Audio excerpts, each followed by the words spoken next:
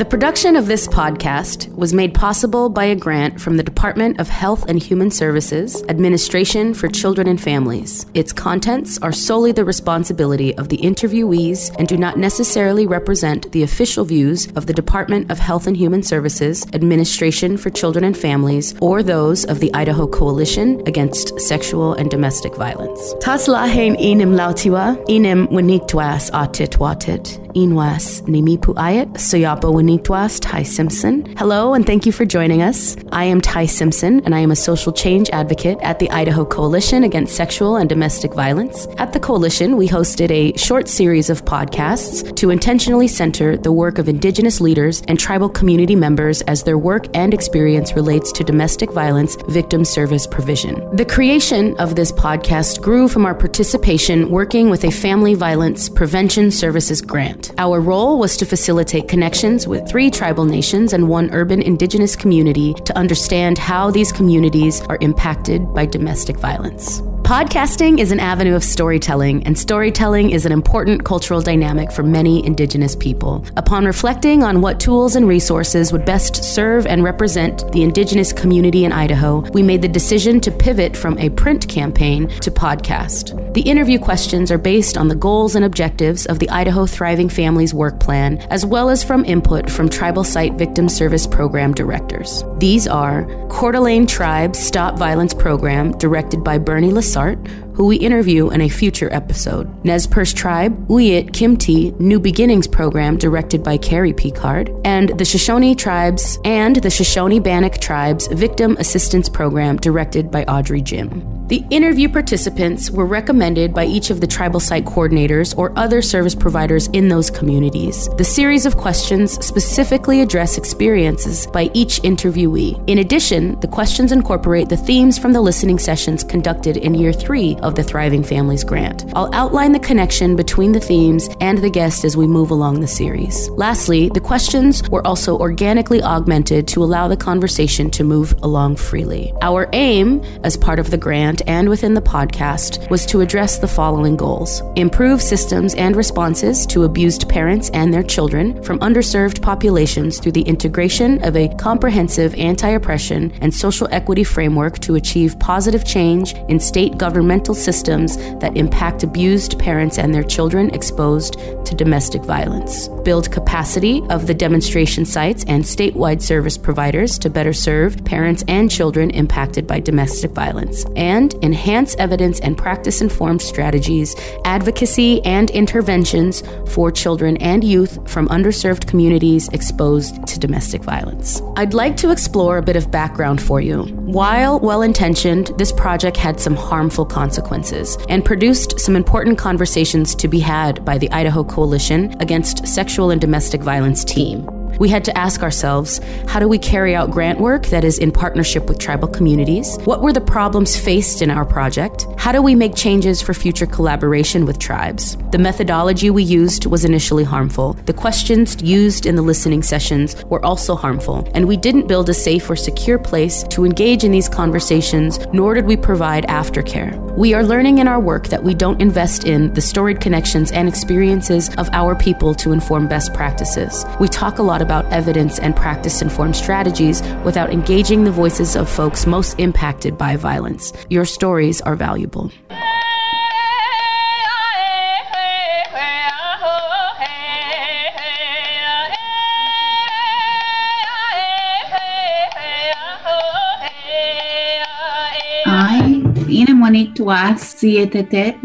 My name is Killdeer. I'm Nez Perce, Lummi, and Tulalip, and I live in Cul-de-sac, Idaho. I have 3 daughters and a husband and a house. You heard the voice of Augustina Arthur Oatman. I asked her to participate because of her enrollment status. It causes obstacles to service access, not just violence intervention, but healthcare across the board. From our listening sessions last year, we heard 4 themes: understanding sovereignty and jurisdiction, our advocates as matriarchs, elders as mentors, and access to ceremony. Augie's story touches on all of those themes in a sobering and deeply powerful way. From what I know of you, sis, you're not enrolled based on BIA standards in either the Lummi Nation or the Nez Perce Nation. I'm not. Blood quantum for the Nez Perce, I am 1/32 short of being 1/4 Nez Perce. And it's because I have some flathead blood in my family tree. NPR's Kat Chow describes blood quantum as follows. If you're Native American, there's a good chance that you've thought a lot about blood quantum, a highly controversial measurement of the amount of Indian blood you have. It can affect your identity, your relationships, and whether or not you or your children may become a citizen of your tribe. Blood quantum was initially a system that the federal government placed onto tribes in an effort to limit their citizenship. Many Native nations still use it as part of their citizenship requirements. I mean, just in hearing you, that's a struggle. When we talk about sovereignty, what does that mean? Is it attached to these tribes or is it attached to being indigenous in general? There are a lot of us in the community who know you are as much a part of our people, whether you have an enrollment card or not. I always get people asking me for votes or, Augie, when are you going to run for NEPTIC? Augie for NEPTIC. I mean, all jokes aside, it does kind of hurt, to not have that say. My experiences as a person, I know that, this is home. I know that this is where I belong because I have vivid dreams, foretelling dreams like my ancestors did. And I feel the earth for real. It's hard to explain. It's like a vibration and it gets really strong sometimes.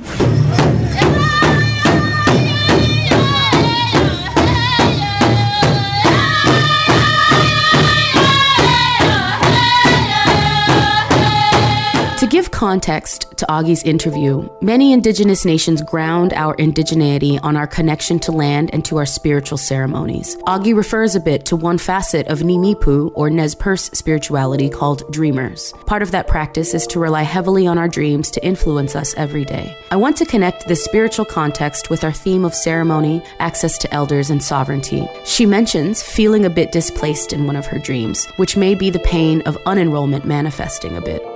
Do you see yourself going anywhere else ever? Like in that foretelling? I do. Actually, I do. I recently had a dream about a baby boy. He was mine, I'm certain of it. And I had him wrapped up in this beautiful blanket. And I was taking him to these elders to introduce him, and ask for a name. And I don't know where I was. It didn't feel like Nimipu country? I didn't recognize anybody, and it was different. It felt different. How influential are those dreams for you on the decisions you make on a day-to-day basis? They're actually pretty major. It's how I decide someone means something to me, something important. Have they ever been foretelling about whether somebody is dangerous or not, whether somebody else is good for you or not? I think so. It's hard to think back on dreams sometimes because they were so vivid, suffocating. And it's so telling of the time frame that I had those dreams. In these listening sessions, we hosted them at the Nez Perce tribe, up at the Coeur d'Alene tribe, and then down in Shoshone-Bannock tribe. The themes that came out of those listening sessions, and then another was about elders, and then another was about access to ceremony. And this is all feedback from folks who have experienced domestic violence, right? Predominantly women, some young folks. But it's interesting to me, when we need help, who we go to first. Who are the matriarchs? Where do we go? Do we go to a victim service provider first, or do we go sweat first, right? And I think that's really telling. I mean, do you have any experiences that would illustrate how important ceremony and matriarchy is to us? Yeah, actually having this house, and my husband built a sweat house during the quarantine time. He was working split shifts with another NEPTIC member on his off days. Him and his stepdad built our sweat house. It was a garden before, and now it's a sweat house. So I'm going to call it the garden sweat. It's where things grow. Again, some Nimipu Totokan, or Nez Perce people, still practice the use of sweat houses every day for both physical and spiritual cleansing, as well as for prayer. The practice is thousands of years old. My younger girls haven't really gone sweat the way Monroe has, my oldest daughter. She went sweat for the first time when she was 6 or 7 months old. And she's always been a good prayer when she's in sweat. And I always get good feedback from the Katsas and Alats that we sweat with. And they're always so thankful for her prayers because they can feel how strong they are. For Mother's Day, all 3 of my girls sweat with me, and the younger 2 have been really scared. But since Mother's Day, we've had sweat a few times, and this week I've been feeling really heavy. There's a lot going on, and we've had sweat a lot. And I'm back to work now, and I was laying on my bed thinking, oh, I should just go to sleep. Like, I can skip sweat tonight. And then Jimmy Rose, and my second daughter, she came in with her towel around her neck and was like, Mom, are you going to come sweat? And looked at me like, what are you doing laying there? We have prayers, Mom. Yeah. And so I was like, of course I'm coming, and jumped up, and it's just nice to like feel their love, and they want me to go to sweat because they know that it makes me feel better, and they like to sweat with me and they like to sweat hot. I'm just thankful to be able to teach them those things. Sharing sweat with her daughters is a powerful example of matriarchy, shared prayers between generations, and teaching the deeply meaningful way to connect. I always remember going sweat with my Katsa and the stories all of the Katsats and aunties would tell while we were there, and the feeling of safety, right? I mean, it's a closed quarter space because we're one of the tribes that sweat naked. I guess not all tribes sweat naked. That's, I learned that. I know. So, co-ed clothed sweat. So strange to me. Right? And I think that level of safety is unmatched. I've never felt home or safe in the way that I do at Sweat. During another segment of our conversation, Augie talked about how her self-care and wellness were important to her, especially because she has daughters. Another example of matriarchy. One of my big things, working on my mental health, like I'm doing it not just for me, like I have girls, I have children. I need to be able to teach them how to seek help if they need it. To reiterate, access to ceremony is a huge theme that emerged from our listening sessions last year. Victim service provision is based on Western white settler colonial practices that remove us from our indigeneity. Many of our listening sessions, participants mentioned needing ceremony to start their healing process or to even navigate their crisis. In-processing and assessment forms are the antithesis to supporting Indigenous families in crisis. It's really a circle of everybody that sweats the same sweat house together. That's really what it is. That's your circle. And I love how there's always like, you can't just invite yourself to somebody else's sweat in it. You have to like be invited, extended the invitation. Yeah. I always thought that was fascinating. I didn't ever understand that when I was younger, but I get it now, right? Like, it's not that you're being pretentious about the sweat, you're protecting the energy, right? And the safety of that circle. Yeah. Sweat is one of those practices I really wish could be integrated everywhere. In all of the domestic violence shelters, juvenile detention facilities, at correctional facilities, mental health facilities. Like, that's the... Oh my gosh. Mental health facilities. Yeah. That was one of the things I really, really, really longed for. Like, I just wanted someone to sing for me. I wanted someone to pray for me. Like when I had my breakdown last year. That was a hard time. It's hard looking back at it. Augie and I chat about Monroe. Monroe is my brother's youngest daughter. Augie and I are sisters now in our Nimipu kinship model. She's the mother of my niece, and I honor her and love her in a deep familial way. In our community, elders are revered for their service, wisdom, and big love. They model all of our best cultural and spiritual practices. From time to time, an elder emerges as a tiny human, which is how Monroe is often described by her grandparents. She's an old soul, as the adage goes. She's fearless and selfless and wise. I remember Monroe feeling kind of helpless. She could feel it. She knew. She didn't know how to put words to it for you, though. She's always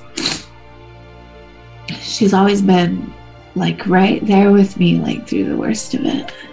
A tiny elder. She really is. She's magic, and she knows it. I'm here for it. I hope she never loses that. Me neither. I pivoted us a bit in the story to get a better understanding of Augie's need during her crisis last year. If anything, I hope all service providers who hear these stories take heed of our painful experiences moving through their agencies. What you understand as industry standards or practices are in fact harmful for Indigenous people impacted by marginalization and oppression. If you could have changed something about your service providers last year, I mean, even looking about like now, say I put this podcast on their desk. What do you want them to know? More of us will move through that facility at some point.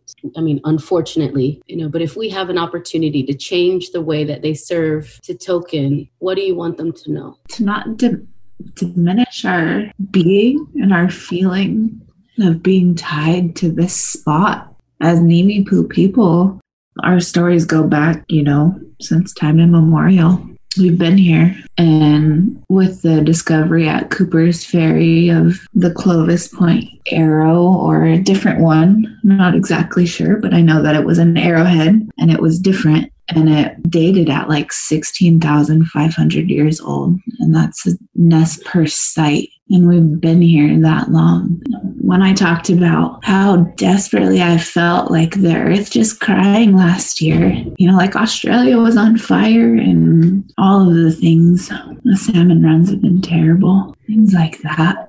Heartbreaking. I just felt it. I felt all of it. And they looked at me like I was crazy.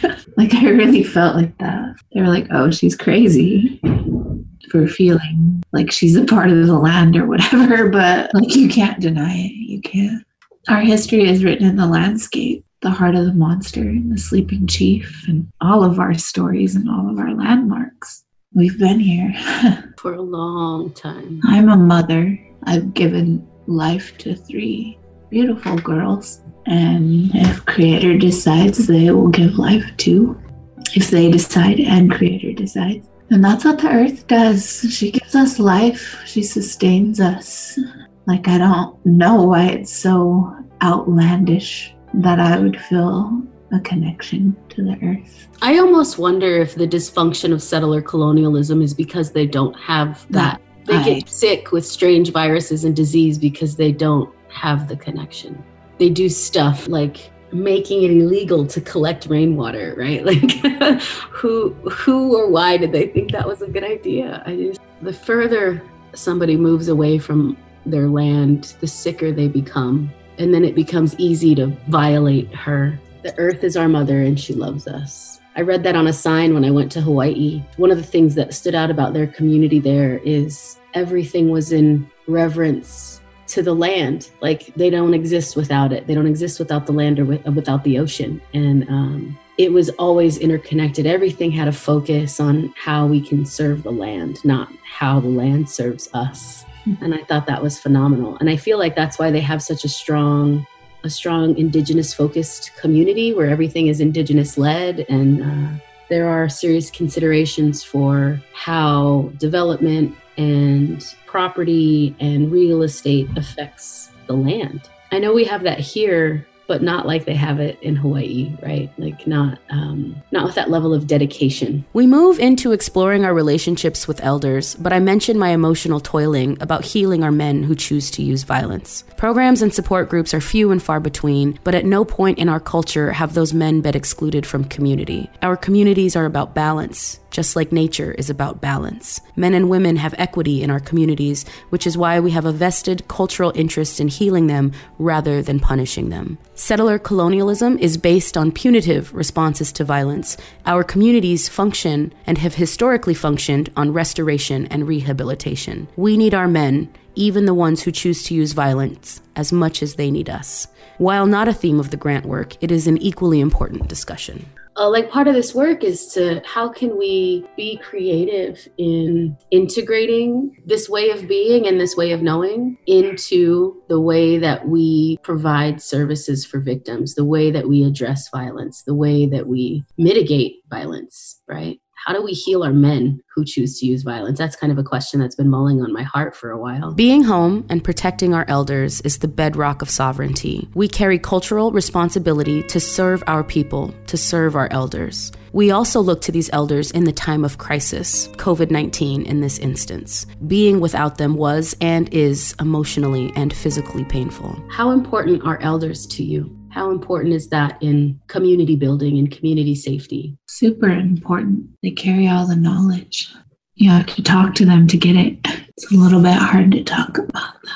One of the things I was feeling when we went into the COVID-19 crisis was this fear of losing our elders. I think that's heavy on a lot of our hearts.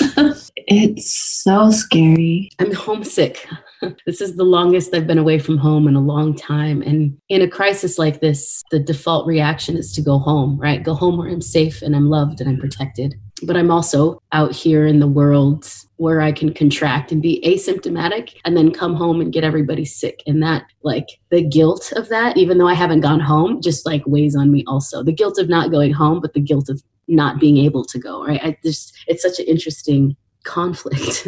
I have a responsibility, right, to go home and go run errands and grocery shop for the aunties and for the grandmas. To hunt, to gather, to harvest, right? Like, it's Chinook season now, like we're about to be in steelhead season, like, and then I'm supposed to be there to do the things, but I also can't be the one to put them at risk.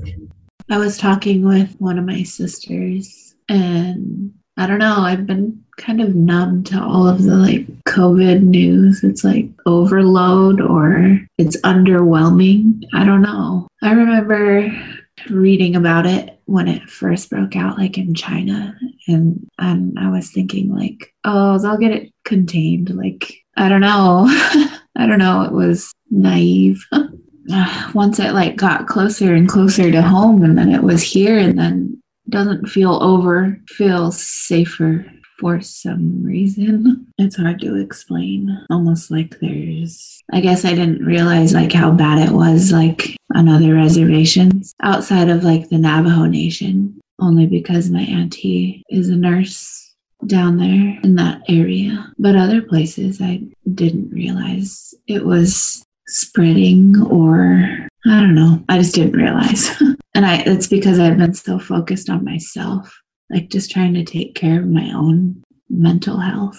Of all the things that we carry in Indigenous communities, right? Trying to work through our own healing and our own trauma. And then a pandemic hits, right? Yeah. And there's a level of desperation in trying to take care of ourselves while taking precautions to protect ourselves and our families from an actual viral risk. Yeah, I have 4 elders in my home, and it's super scary. The grief I feel is pretty overwhelming because it's always something, I think, right? It's always something that is keeping us at war, more or less. Violence in our communities, lateral violence, extraction, man camps, and then our missing women and relatives, plus the virus, plus abject poverty, plus physical health issues, mental health issues. It's like a snowball. Constant cycle. I'm part of a coalition. We support direct service providers. Direct service providers support victims in real time as they need it. But once we move victims from crisis to a place of surviving and resilience, there aren't any of these follow-up conversations, right? Like, what could we have done better? Were my needs met? Was I seen? The federal government calls us underserved, right? We're an underserved community, like any community of color. But I don't think that any of the survivors circle back in a timely way that they can say, hey, this is what I was going through. This is how you responded. And that, like, this is how harmful it was. Even in your own crisis last year, I mean, there was no room for you to go back and tell those doctors that what they said to you and the way they treated you was harmful. And I hope in this work that we start to more intentionally make space for that, for survivors and families and our community to speak up. Yeah. The one provider I do see from last year, he actually admitted me to the hospital. Mm-hmm. And then I went to Nimipu Health and scheduled my appointment, and it turns out that he's the same doctor who provide out there. It's really strange because, I don't know, it's strange you say that because the last time I did see that doctor, he was extremely dismissive of it, was very harmful. And I've been struggling with how do I voice that? Where do I take that? Like, I don't know. It's one of those things, like, I'm not a tribal member. It's one of those things, like, maybe I'll just sit this one out, like, let someone else, I don't know. It's a trap, you know? It's a systemic trap. You have nowhere to go. I feel you and I see you in that, sis. All we want to do is be well. And the systems that are set up that replaced more or less our community-based and indigenous-based systems actually just propagate more harm. Like if our ways of knowing aren't in their books, then they're not valid or credible. Valid. Exactly, they're not valid. And that's where my therapy journey stopped. Like, it was just hard to explain over and over, like why I felt that way. I mean, not why I feel tied to the land. Like, it's not a crazy concept. Like, it's not wild. But I always felt like I was having conversations about things I shouldn't have had to have conversations about. I shouldn't have had to explain things. And it's one of those weird things, like, where I want to be like, where are the people, where are my people who respond to things like this? Who do I reach out to, like, without feeling like a burden? Feeling like a burden. That is distinctly settler colonialism, right? Internalized colonization. We're from a community. We've suffered together, we heal together, we're resilient together, but somehow on our own mental health journeys, we feel like a burden. We all struggle, but not together. We struggle, just not together. That whole struggling together, surviving together, it makes me wonder, because I believe as an indigenous futurist, like decolonization is what kind of rejuvenates indigenous sovereignty and wholeness and thriving. But after all of these generations of pain and trauma, it makes me wonder, like, how did we heal in community, right? What did that look like?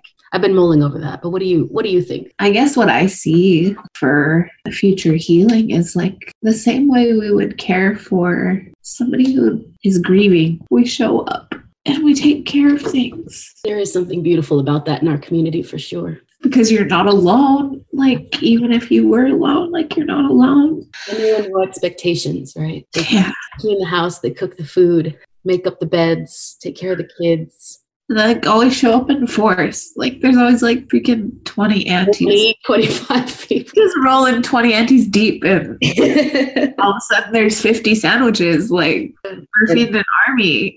Big old pot of coffee. Oh, I love that. And then the singing starts. I think that's my favorite part. When we sing. And the laughing. Like, there's really nothing like Indian laughing with other indigenous women. Like, it's so medicine. It's pure magic. You've just given me, like, you've inspired so much in my brain. Like, how can I get these programs to create circles like that? Food and laughter. No expectations, no data collection, no recording, no assessments. Just show up and laugh. Yeah. It really is that easy. It really is. It would be so community-based. And it has to be community-led too, right? I think that might be the hiccup for some of these non-native service providers. They show up so enthusiastic and energized to, like, save us and help us, but they never stop to ask, what do you need? What do you need? Yeah, such a simple question. Because here's a list of things that I have. Do you need any of this?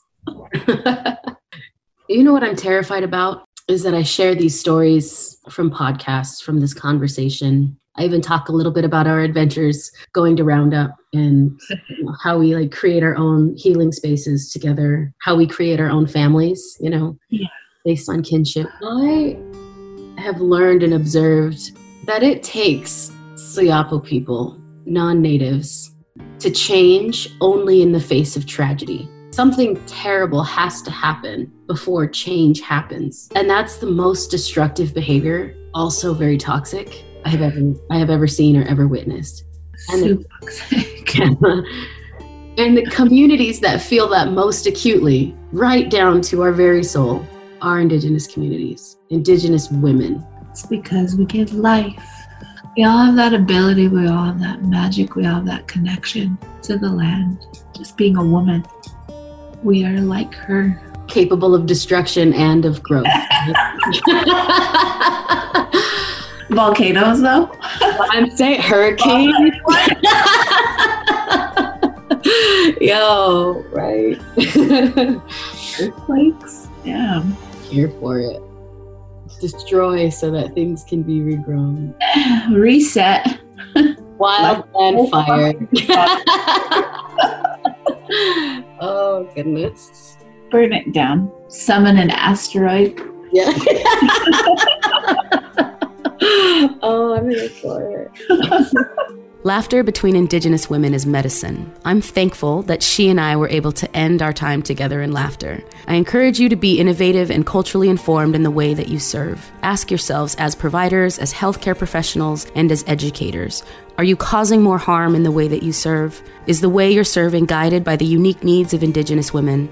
And what are you intentionally doing to ensure Indigenous families impacted by violence are well cared for?